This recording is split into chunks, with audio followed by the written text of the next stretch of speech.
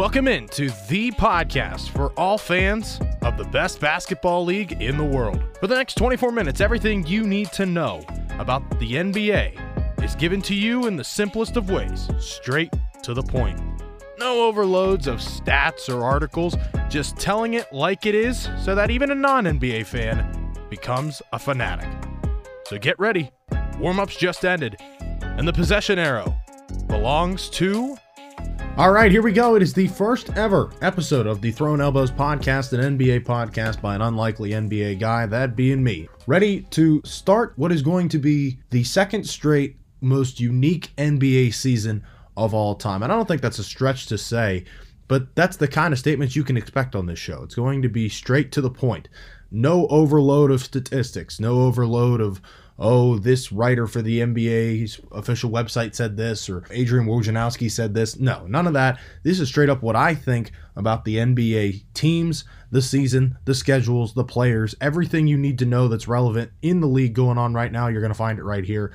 And I'm going to put it to you in the simplest of terms because, to be truthful, that's kind of how sports work. It's pretty simple if you just break it down that way, and that's what we're going to plan to do today. First things first, though, why am I the unlikely NBA guy? Let's get to know each other a little bit if you're going to take my word for value. Pretty simple. I grew up in Pittsburgh, Pennsylvania. I'm still in Pittsburgh, Pennsylvania area, and, well, we don't have an NBA team. I played basketball for most of my life, from elementary school all the way up till my senior year of high school, but I didn't play much in high school. I was a bench warmer. So why would I be an NBA guy? I just love the sport, and the NBA is the best basketball product on this planet, and I'm sorry you can't convince me otherwise. Once we get into the offseason, we'll probably have that discussion of why I think the NBA is 10 times better than college basketball, but that's a discussion for another day. We're going to talk about the Eastern Conference. Miami Heat, are they going back-to-back as far as representing the Eastern Conference in the NBA Finals? I don't think so. I'll get more into it here in a second, but who's going to replace them? Who do people think could replace them, but ultimately will not? And I can certainly guarantee it. All that and more coming up, and we'll start right now. Let's cross it over. Anytime you hear that sound, that means we're going to be discussing a new topic starting right now, and you can't start the discussion about the Eastern Conference without talking about the Miami Heat. Nobody had the Miami Heat making it at least to the Eastern Conference Finals. And I'd say a good half of them didn't even have them making it past Indiana in the first round. Even though that series was a clean sweep, that was a surprise enough to some. And then they beat Milwaukee. And then they said, oh, well, Milwaukee's more of a mess than we thought. And the Heat took advantage. Boston should beat them, right? Not necessarily. And then they got to the NBA Finals, and then they said, oh, well, the Lakers have taken advantage of everybody and have swept everybody, or at least in 5 games. I know it took the Nuggets 6, but that was a pretty convincing series too. We'll get into the Nuggets and the rest of the Western Conference next week, but for the Heat's sake, a lot of people didn't give them the credit until they took the Lakers 6 games, and ultimately they lost, but it took that kind of an effort all the way through for people to finally say, hey, this is a team worth noting. But the real question is that, are they going to be a team worth noting this season? The sad but true answer to me, they're noteworthy. Are they going to represent the Eastern Conference? No. No, they're not. And I think the main reason why the Miami Heat made it to the NBA Finals last season, aside from Jimmy Butler, I'll get into him, but the main reason that they made the Eastern Conference Finals was the pandemic. It wasn't so much the bubble atmosphere. It wasn't so much the idea that there were no fans, the home court advantage wasn't a thing. If they had to go to Milwaukee, they probably wouldn't have taken care of the Bucks in 5 games. No, it's not any of that. It's the rest factor. And yes, I understand that every single team in that bubble had the same amount of rest. But here's the thing. Who does that kind of rest benefit? It benefits those superstars that carry their team in a night-in, night-out basis and get them to the point of the playoffs in the beginning. The Heat aren't traditionally like that, right? The NBA is the most star-dependent league of the 4 major sports in America, right? Not only when it comes to dependency on popularity and star factor and mainstream media exposure, but it also comes down to the game itself. Basketball, when played correctly and when played to its most beautiful, it doesn't need 3 superstars to carry the team, and the Heat proved that.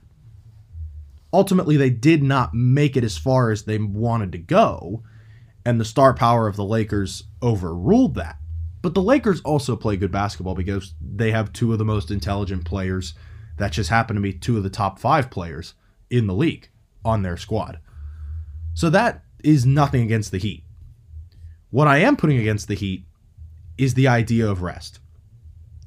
Jimmy Butler proved that he can be a real superstar player when given the chance to and when given the trust of a team. And he showed himself. He proved it. But he's never done that before this point. And when he did anything close to resembling that, it was when he was a no-name young player with the Chicago Bulls. He didn't have any performances like that in the postseason, at least, in Minnesota, in Philadelphia. Just ask Kawhi Leonard. And now, that's why it came as a surprise whenever Jimmy Butler emerged to be a guy who could go toe-to-toe with LeBron James from a statistics and a performance standpoint in the NBA Finals.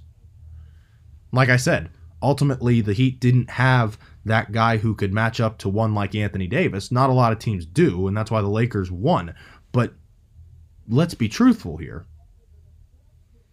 The Miami Heat, I think, are still an extremely young team, and they didn't add anybody really worth noting. Their 2 biggest additions of the NBA offseason thus far, and even though the season is still a few weeks away, we're in training camp now. Not many big trades happen during the season, right? Like, you don't see a trade like the recent Russell Westbrook-John Wall one in the regular season, right? Teams just don't like to mess with their chemistry like that, especially a team like the Heat led by a guy like Erik Spoelstra, who I think is a big believer in team chemistry, and that's why he's one of the best coaches in the Eastern Conference. I think he's the 2nd best coach in the Eastern Conference. I'll get to my number 1 later on in the show, but the 2 additions that they made that are maybe worth noting, it could be 1.5 Heat men, possibly you could call it, Precious Achiuwa and Avery Bradley, right? And how noteworthy is Avery Bradley? He's the half because, I mean, think about it. He sat out the bubble and the Lakers had absolutely no problem winning the championship. What does Avery Bradley bring to the Heat that they don't already have as a team? They have shooting. Tyler Hero and Duncan Robinson. Jay Crowder is not a bad stretch forward when he doesn't shoot it like an idiot every time he touches it. They don't need defense. Jimmy Butler's one of the best defensive players in the league. Jay Crowder, another good defender. He's a versatile one at that. Bam Adebayo's the 2nd best defensive big in the Eastern Conference behind Joel Embiid. So what does Avery Bradley bring that the Heat need? The Heat are a pretty well-balanced team. The Heat needed size. That's why Precious Achiuwa was not only a good draft pick, but it was a need pick, I think, moreover than a value pick. So does Precious Achiuwa make the Heat a back-to-back Eastern Conference representative in the NBA Finals? Absolutely not. He's not that good. At least not as a rookie. Tyler Hero was at least a lottery pick, right? Tyler Hero, we saw that talent at Kentucky still. But Precious Achiuwa, I can honestly say, as big of a basketball fan as I am, and I'm more of an NBA fan than I am college basketball. And I think March Madness not happening might have been a reason for this. I'd never heard of the guy. And I had to do my research before this podcast. I mean, he is more of an inside presence. He does have a little bit of an outside game to him, but is he enough to match up with the likes of Anthony Davis? Nope. Is he enough to match up with the likes of Joel Embiid in his own conference? Nope. Even DeAndre Jordan with the Nets? Nope. You know, he's not going to be that big of a contributor. And that was one of the biggest problems with the Heat, was that their size was an issue. You know, Jay Crowder was a stretch 4, your classic stretch 4, and he was effective at times, and so was Bam Adebayo, but who was behind them, right? Kelly Olynyk, Udonis Haslem's older than dirt itself. I think the wood that he plays on might be fresher than him. And so that's why I can't pick the Heat to go back to the NBA Finals this year. I have to see them go through an entire NBA schedule from game 1 till game whatever it is that they lose. Because, they're all ultimate elimination game. Because they have not shown me that they can do it. Great for them. It was a great story last year. And they took advantage, and I think they gained the rest of Jimmy Butler's career there. I think last year's run solidified that Jimmy Butler's staying in Miami for the rest of his time. But I don't see it happening again. All right, so there's 3 other contenders in the Eastern Conference, if you ask me. But to be truthful, yeah, it's more like that sound. It's more like 2.5 teams. It's the Celtics, it's the Bucks, and then the little kid that lives with the 2 is the Brooklyn Nets. Because here's the thing. Me personally, I could make the case that the Nets are more of a threat than the Bucks. Because they're an enigma. And I'll get to who I ultimately think is going to dethrone the Heat out of these 3. But it's not the Nets.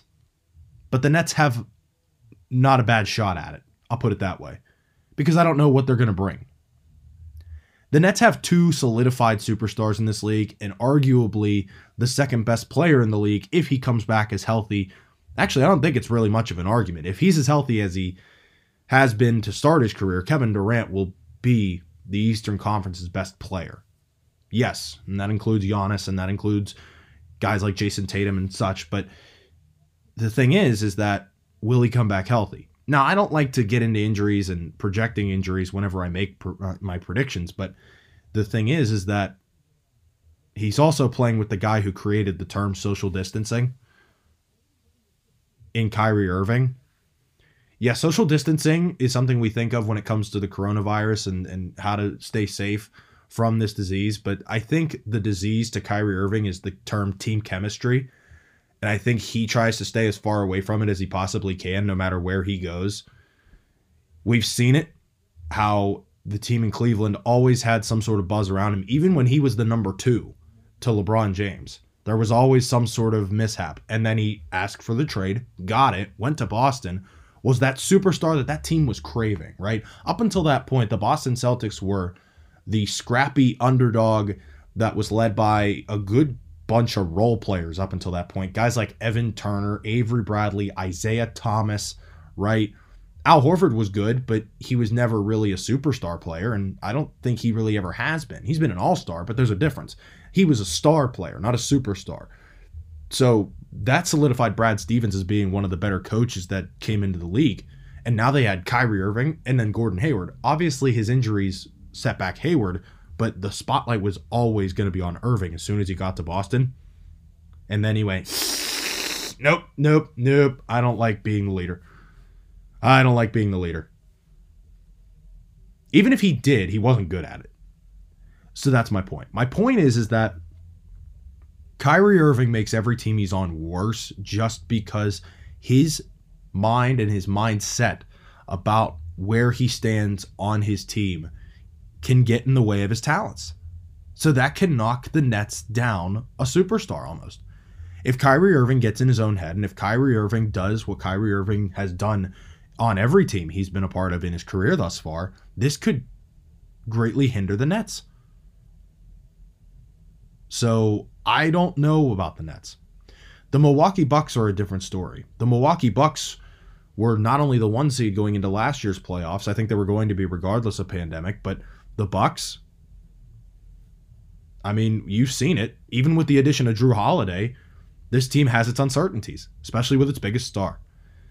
You know, the whole Anthony Davis thing and the hesitancy of him re-signing his contract, part of it was waiting on Giannis's decision on what Giannis was going to do or what the Bucks were going to do with him. And ultimately he re-signed, and I don't know what that means, but Giannis isn't happy. You can tell.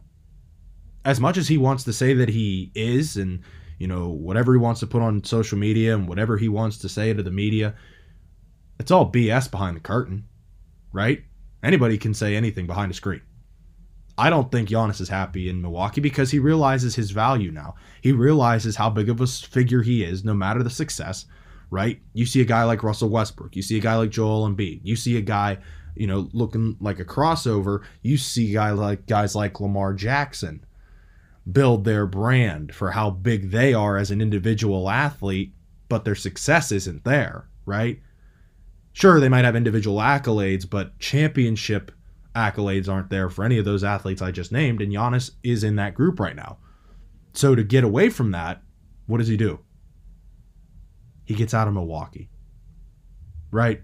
Who has stayed for the majority of their career in Milwaukee and had great career success other than Oscar Robertson? And that's been a minute, hasn't it? So I can't trust the Bucks either. So who does that leave? That leaves the other 17-time world champion franchise in the league, and that's the Boston Celtics. For any of you who know me personally, they know I'm a Boston Celtics fan, so I'm going to try to keep my bias out of it as close as I can, but I don't think it's a biased pick to say that the team that was the runner-up to the Heat in the Eastern Conference Finals in a pandemic year that did get better, not by a ton, but they did get better, and I'm going to mention it here in a minute, is the pick to dethrone the Heat in the Eastern Conference. I don't think it's that big of a stretch. So I think Jason Tatum, by the end of the season, is going to be a top 3 player in the Eastern Conference. If he isn't already, he's going to develop even further. I think that Kemba Walker is only going to get better with a second year in the system. And the thing is that, right, the Boston Celtics, they knew their needs after their playoff exit. They needed size and they needed shooting. What did they need and what did they get? Tristan Thompson is a backup center, which I don't mind the move at all. I think Tristan Thompson's a good veteran center, inside physical rebounder that'll get you second chances on the offensive end and more solidified defensive rebounding to help your defense out against those bigger teams in your conference like Philadelphia and Brooklyn. So what was the other need? Shooting. The Boston Celtics did not have a guy who they could kick out to and almost be automatic. This is a stretch. This could be a stretch. But Aaron Nesmith in this draft was considered the best shooter, best spot-up shooter in the draft. And he is now a Boston Celtic for that exact reason. Brad Stevens knew what his offense needed, and he went out and got it. It's a rookie. He's a rookie. There's same thing as the Nets. You don't know what you're going to get out of him. He could be a bust for all I know. But for right now, Aaron Nesmith, I think off the bench, could add a lot of scoring and a lot of necessary shooting to that second team that Boston has. Because right now it's Marcus Smart and a bunch of idiots, especially with the loss of Gordon Hayward. I don't think it's going to be too crucial, especially since Boston's used to playing without him now for the majority of his time in New England. But I'm excited to see what Aaron Nesmith brings to the Boston Celtics. And ultimately, because of the endurance factor that the Heat haven't had to go through as a young team, and the experience that the Boston Celtics now have with the best coach in the Eastern Conference, I'm not saying it'll be a sweep. I think it would be a 6-7 game series still. I think, and it depends on how the brackets would shake out in the playoffs, I think the Boston Celtics will be representing the Eastern Conference come the 2021 NBA Finals, hopefully scheduled in regular time. Who will they play? Find out next week on the Western Conference preview. Hard times and hard times. That's hard times. All right, this is the first time of this segment on this show, and I'm really excited for it. It's where I give you who's going through hard time, who I think is going to find their way out, who I think isn't going to get out of it quite so easily. And there's been a lot of hard times from the end of October to now. Let's go through them. That's hard time. It's got to be Russell Westbrook, right? Russell Westbrook has been traded now for 2 times in 2 years for John Wall and a first-round pick this most recent. And yes, he's going to have Bradley Beal, but What's Russell Westbrook going to do that we haven't already seen in his career? You know, this is Russell Westbrook's second time in his career being traded, but it's also the second time in 2 years. Does that say something to you? Yeah, he was the MVP that averaged triple-double in a season. Yeah, he was the guy that stayed in Oklahoma City when both James Harden and Kevin Durant left. Yeah, but what has he done since? It's a what have you done for me now type of sports environment that we live in as Americans. What has Russell Westbrook done that's worth noting in his career since the Thunder broke up? Right? Yeah, the triple-double is impressive, but is it really? Like, you couldn't tell me that LeBron James couldn't have done that if he tried for 82 games. You couldn't tell me that Kevin Durant even could have if he tried. Russell Westbrook knew he had to carry that Thunder team, and he's probably going to do the same exact thing with the Wizards, but what exactly is he going to do that we haven't seen already? Russell Westbrook doesn't evolve. This is a league of evolution. You have to evolve your game to become better. Ask a guy like LeBron James, who's done it his entire career. Ask James Harden when he got to Houston. Russell Westbrook, if you don't change your game, and you never will, you're going to be falling on hard times in Washington. That's hard time. Philadelphia. I mean, the 76ers, I was going to get into pretenders, but I think I just gave away the two that I was going to say, right? The Raptors are in there too, but there's no reason talking about them. The 76ers, though, I mean, it's laughable, the hard times that they put on themselves, right? The process, I mean, it's a floundering fish at this point. It's like the fish that you catch and then you hold it, and then it all of a sudden just squeams a little bit, almost gets away back into the water, but then you pick it up off the deck and then you go back and gut it and it's over. That's what the Philadelphia 76ers are at right now. They're at the little squeaming stage because the Sixers not only traded Al Horford, which was actually a good move. They needed to get rid of his contract, but who'd they get in return for him? Danny Green? The one thing that Danny Green has done of note most recently in his career is the fact that he missed a three-pointer in the biggest series since 2014 for him. I know he has that three-pointers made in an NBA Finals record. That was going to be 7 years ago. I mean, the guy is a little outdated, and he's going to be your best shooter. Tobias Harris is still overpaid. I love him, but he's still an overpaid player. Joel Embiid, being the center point that he is, Ben Simmons just as much. They're both cannot shoot from the outside, at least consistently. That's not today's NBA. The process is over because it was built incorrectly. They looked and they said, "Oh, you're a good player. You're a good player. Ooh, you've done good here. You've done good here." And what does it get them? No outside scoring. And your best perimeter shooter is a guy by the name of Tobias Harris, who was on 5 teams now in his career. Yeah. This season's going to prove why the Philadelphia 76ers process is said, done, and over. That's hard time. All right, this will usually be the last segment of every episode, so it's going to be a staple. Get used to it. Which teams, players, coaches, whoever figures in the NBA are going through hard times, whether it's throughout the past week, whether it's been throughout the season, just hard times. Right now, it's a projection. Who's going to be going through hard times come this start of the NBA season? Well, looks like the shot clock has expired.